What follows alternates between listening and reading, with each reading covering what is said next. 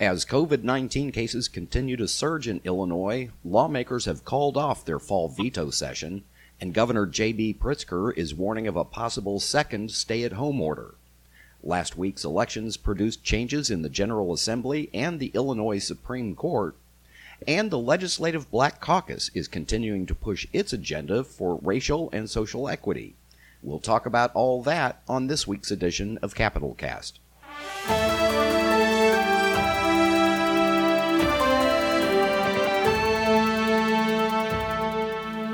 Hello and welcome to Capital Cast, a regular podcast of Capital News Illinois. I'm Peter Hancock, and here with me today is the entire CNI News team, Bureau Chief Jerry Nowicki, and reporters Sarah Manser and Ray Troncoso. Team, nice to see you again, even if it is only by video conference, which is how we've mainly been communicating the last several months. Good to see you too, Peter.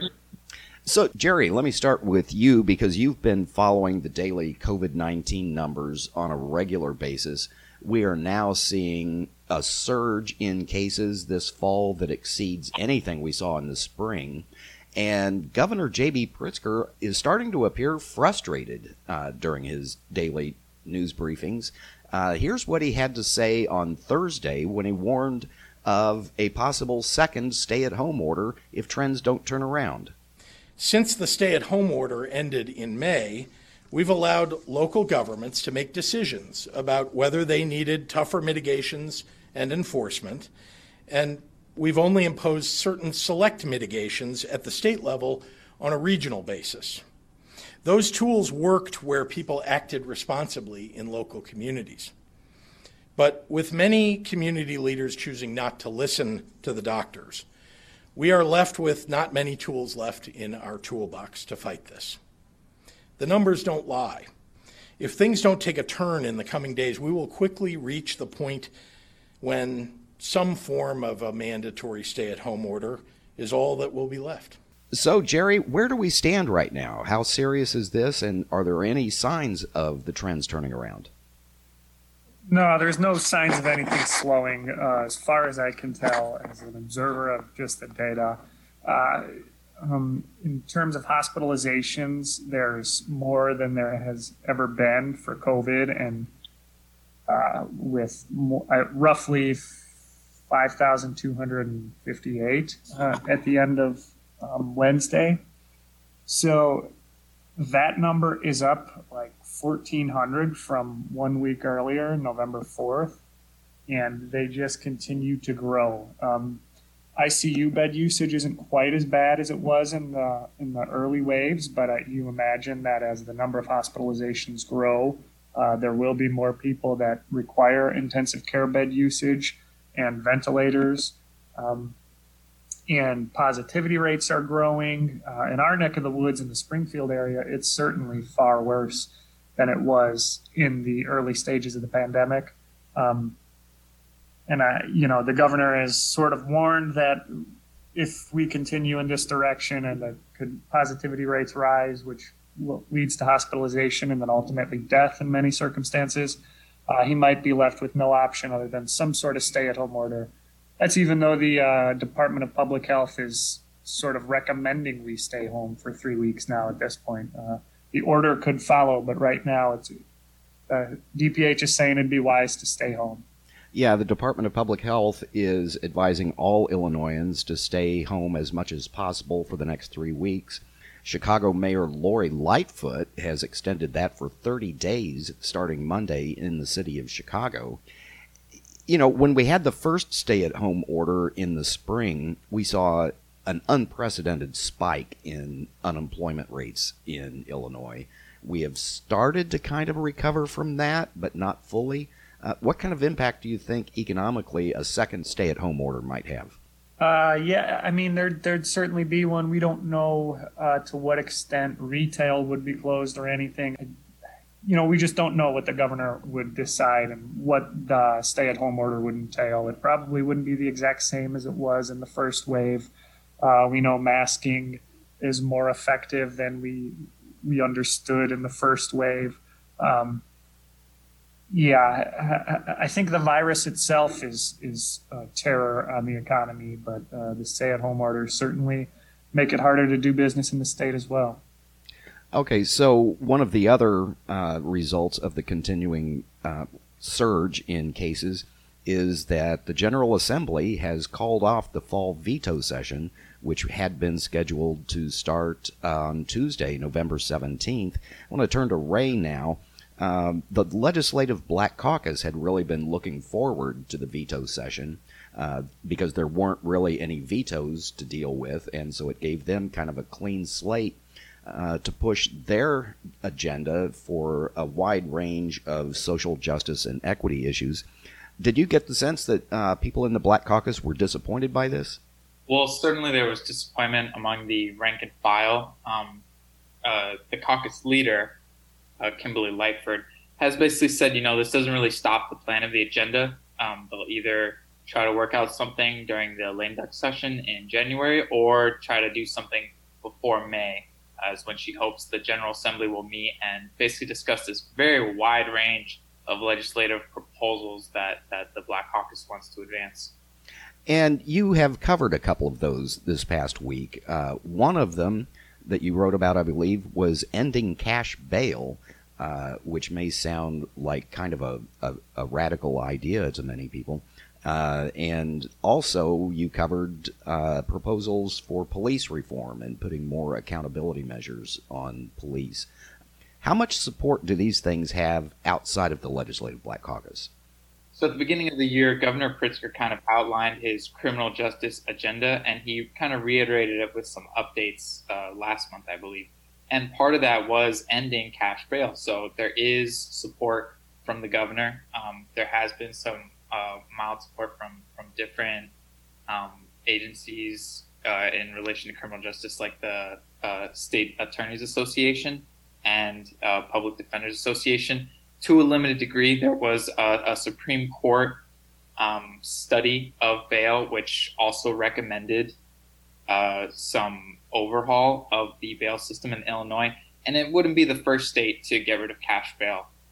The bills that have been proposed by the Black Caucus, they've been filed in the Senate by State Senator Robert Peters and in the House by Representative Justin Slaughter, kind of advocates for moving away from a cash bail system to what they call more of a risk system, where people are held in jail not based on bail, but based on how much of a threat they're believed to be to the community. Okay. And the other major issue that you were covering had to do with police certification and decertification. Tell us a little bit about that. What does that mean? So Attorney General Kwame Raoul has been basically putting together a working group since July, which has involved, police associations, lawmakers, and he's been kind of working, and also obviously the governor's office, and he's been kind of working on this issue alongside the legislature, and I believe whatever is ultimately proposed will come out of that working group. And so what they want to do is kind of make the standards for decertification of officers a lot tougher in Illinois. Currently, the only way an officer can lose their certification is if they commit a felony or commit a very narrow range of misdemeanors, and there also needs to be a conviction. So they kind of want to broaden that to be, lots of conduct that may not rise to the level of prosecution, but is concerning enough that they don't want that officer to be able to be employed anywhere in Illinois. Okay, and again, I guess we're going to have to wait until January at the earliest before we see any movement on those. And that's going to depend on the status of the public health conditions at the time. Could be January, could be later. Meanwhile, I want to go back to Jerry because Ray was just talking about hearings that various Senate committees have been holding. With the pandemic, the closing of the veto session, why is it that lawmakers aren't able to meet remotely the way we do and the way the Senate committees do? Yeah, it's not provided for in state law. And when lawmakers met for the shortened pandemic session in May, there was a bill that would have allowed for remote meeting of the General Assembly and remote voting, but there was some pretty extensive opposition to that, and they stripped that language from the bill at the last minute. So then the Senate changed their rules for operating to allow for remote hearings. They haven't installed procedures yet for votes in those hearings. So the ones Ray has been covering have there have been no votes. They've been what they call subject matter only, and the House doesn't even have those type of procedures in place, so they cannot meet remotely like the Senate can. Okay, good point. I want to turn now to Sarah Manser to talk about one of the aspects of last week's election that didn't maybe get a whole lot of attention, and that was the fact that a Supreme Court justice failed to be retained. It was the first time in Illinois history, at least under the current 1970 Constitution, maybe earlier. Tell us what happened there, Sarah. Yeah, so Justice Thomas Kilbride, who is was one of 7 justices on the Illinois Supreme Court, he was up for retention election, which means that he was not running against anyone, but the voters would just choose to either yes, retain him, or no, not retain him. And in order to be retained, he needed to win at least 60% of the yes votes, and he only secured about 56% of the yes votes, and so he became the first Illinois Supreme Court judge not to win a retention election. Okay, and you've covered the court for some time. What can you tell us about Justice Kilbride? What kind of judge was he? Was he involved in any significant decisions?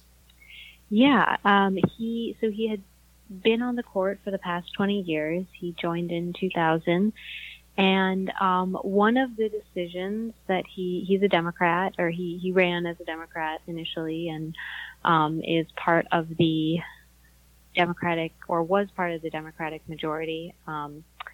And one of his decisions that got some criticism from Republicans was a decision in 2016 involving the Support Independent Map Groups, which tried to get a initiative on the ballot in 2016 in order to change the way that the General Assembly does redistricting, and they wanted to amend the redistricting section of the Constitution by removing the legislature's role in redistricting and make it a less partisan process.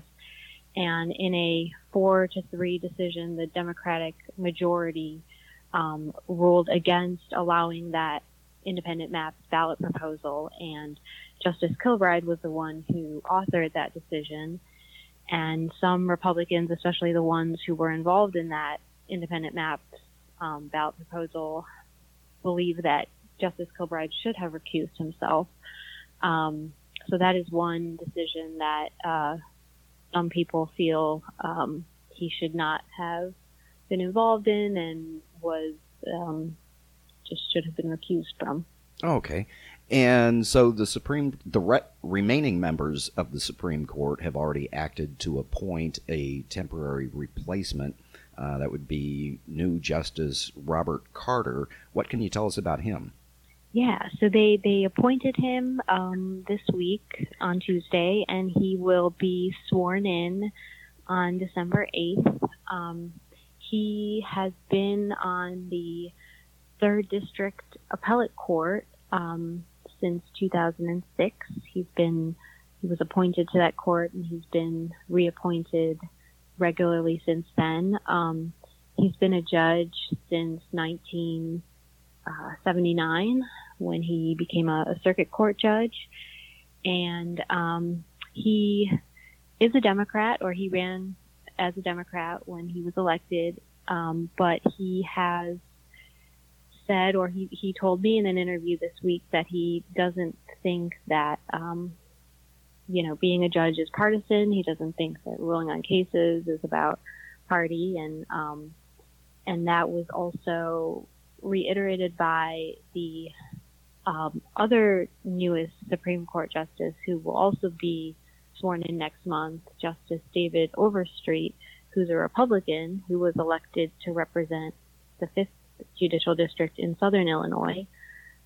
When he spoke to me this week about Justice Carter's appointment, he said that he supports the decision, and he doesn't think that party plays a role in his own decisions, and it didn't have a bearing in his assessment of Justice Carter as being a good judge to join the bench. So that was interesting to see some level of bipartisanship on in an area that can sometimes be very contentious and partisan. Yeah, and I was kind of personally taken aback at the level of partisanship in the retention race for Justice Kilbride. Now, new Justice Carter, I think you reported he does not intend to run for a full 10-year term when it comes up in 2 years. What does this portend? Are Supreme Court races now in Illinois going to get more partisan? Do you think we're going to see more money flowing into these races? I mean, where do we stand with that? Yeah, I think judging by, like you said, this past retention election, where the group that was opposing his retention raised about $4 million or more than $4 million for, or spent $4 million at least that we know of so far to oppose Justice Kilbride's election. So given the amount of money that was spent in this race, it would seem that the Republicans who wanted to remove Justice Kilbride will spend as much or even more money on the 2022 judicial election when that comes up, so that they can secure a Republican in that seat and try and remove the Democratic majority that currently exists. Right, that would give Republicans a 4-3 majority on the Supreme Court, and it would be the only branch of state government that Republicans would control or have a majority in at that point. Jerry, I want to turn back to you while we're talking about elections. Looks like there were some minor changes in the General Assembly. Republicans picked up a few seats here and there. Does this really change the dynamics in the General Assembly? Are Republicans really picking up more power here? There's going to have to be some wait and see to it. I think there's a couple of races that are still within the number of votes outstanding to be counted for mail ballots, which, as a reminder, in Illinois, if we reported on this before the election, if your ballot is postmarked by November 3rd, if it arrives at the election office by November 17th, it will be counted. That's per state law. So the important thing to note is Democrats will have supermajorities in each chamber, no matter which way you look at these races that are outstanding. I think it's likely that in the Senate, the Democrats will even pick up one seat. The House, maybe, I don't know, it could be that the Dems lost two or something like that, depending on how a couple of other races swing. So what will be interesting to watch is there's been a lot of reporting about some dissatisfaction with Speaker Madigan. I haven't spoken to very many reps about who will be voting for who or whether or not they'll support the Speaker. That's something we're just going to have to watch and wait and see. Yeah, in Illinois, the Speaker of the House, Michael Madigan, simultaneously serves as chairman of the Illinois Democratic Party, and there was some consternation after the election from some very high-ranking Democrats, including U.S. Senator Dick Durbin, who spoke on the Chicago Tonight Show on WTTW television in Chicago. That's the public television station up there. And he began openly calling for Madigan to step aside as party chairman. Let's listen to what he had to say. Well, I can tell you, all across our state, and the advertising told the story, we paid a heavy price for the Speaker's chairmanship of the Democratic Party. Candidates who had little or no connection with him whatsoever were being tarred as Madigan allies who were behind corruption and so forth and so on. It was really disconcerting to see the price that we paid on that. I hope he takes that to heart and understands that his presence as chairman of our party has not helped. Okay, so that was Senator Durbin, and then the day after that, I think we also heard from Governor Pritzker, who said that Madigan appeared to be a drag on the party, and there was a statement from U.S. Senator Tammy Duckworth, issued a statement to the State Journal Register here in Springfield to the same effect. Do you think the Speaker is really under pressure to step aside, at least in his role as the head of the party? Well, he's issued statements saying, we're happy that Illinois is anchoring, quote unquote, the blue wall. That's his statement issued on behalf of the Democratic Party, saying he wasn't going to step down. So there will always be pressure on Madigan. I've always thought it will come down to what prosecutors up in Chicago find out about his ties to Commonwealth Edison, and if more shoes drop there, we'll likely be seeing a new speaker in the future. But otherwise, it seems to me he's going to try to hold on. And like I said, we'll have to see how many Democrats in the House peel away from supporting him as speaker. But it looks like he's trying to maintain that power. Okay, well, we'll be paying attention to that as we wait for the next legislative session to start, whenever that might be. And we're just going to have to leave it at that for this edition of Capitol Cast. Capitol Cast is a production of Capitol News Illinois, a State House reporting project of the Illinois Press Foundation. Until next time, this is Peter Hancock saying thank you for listening.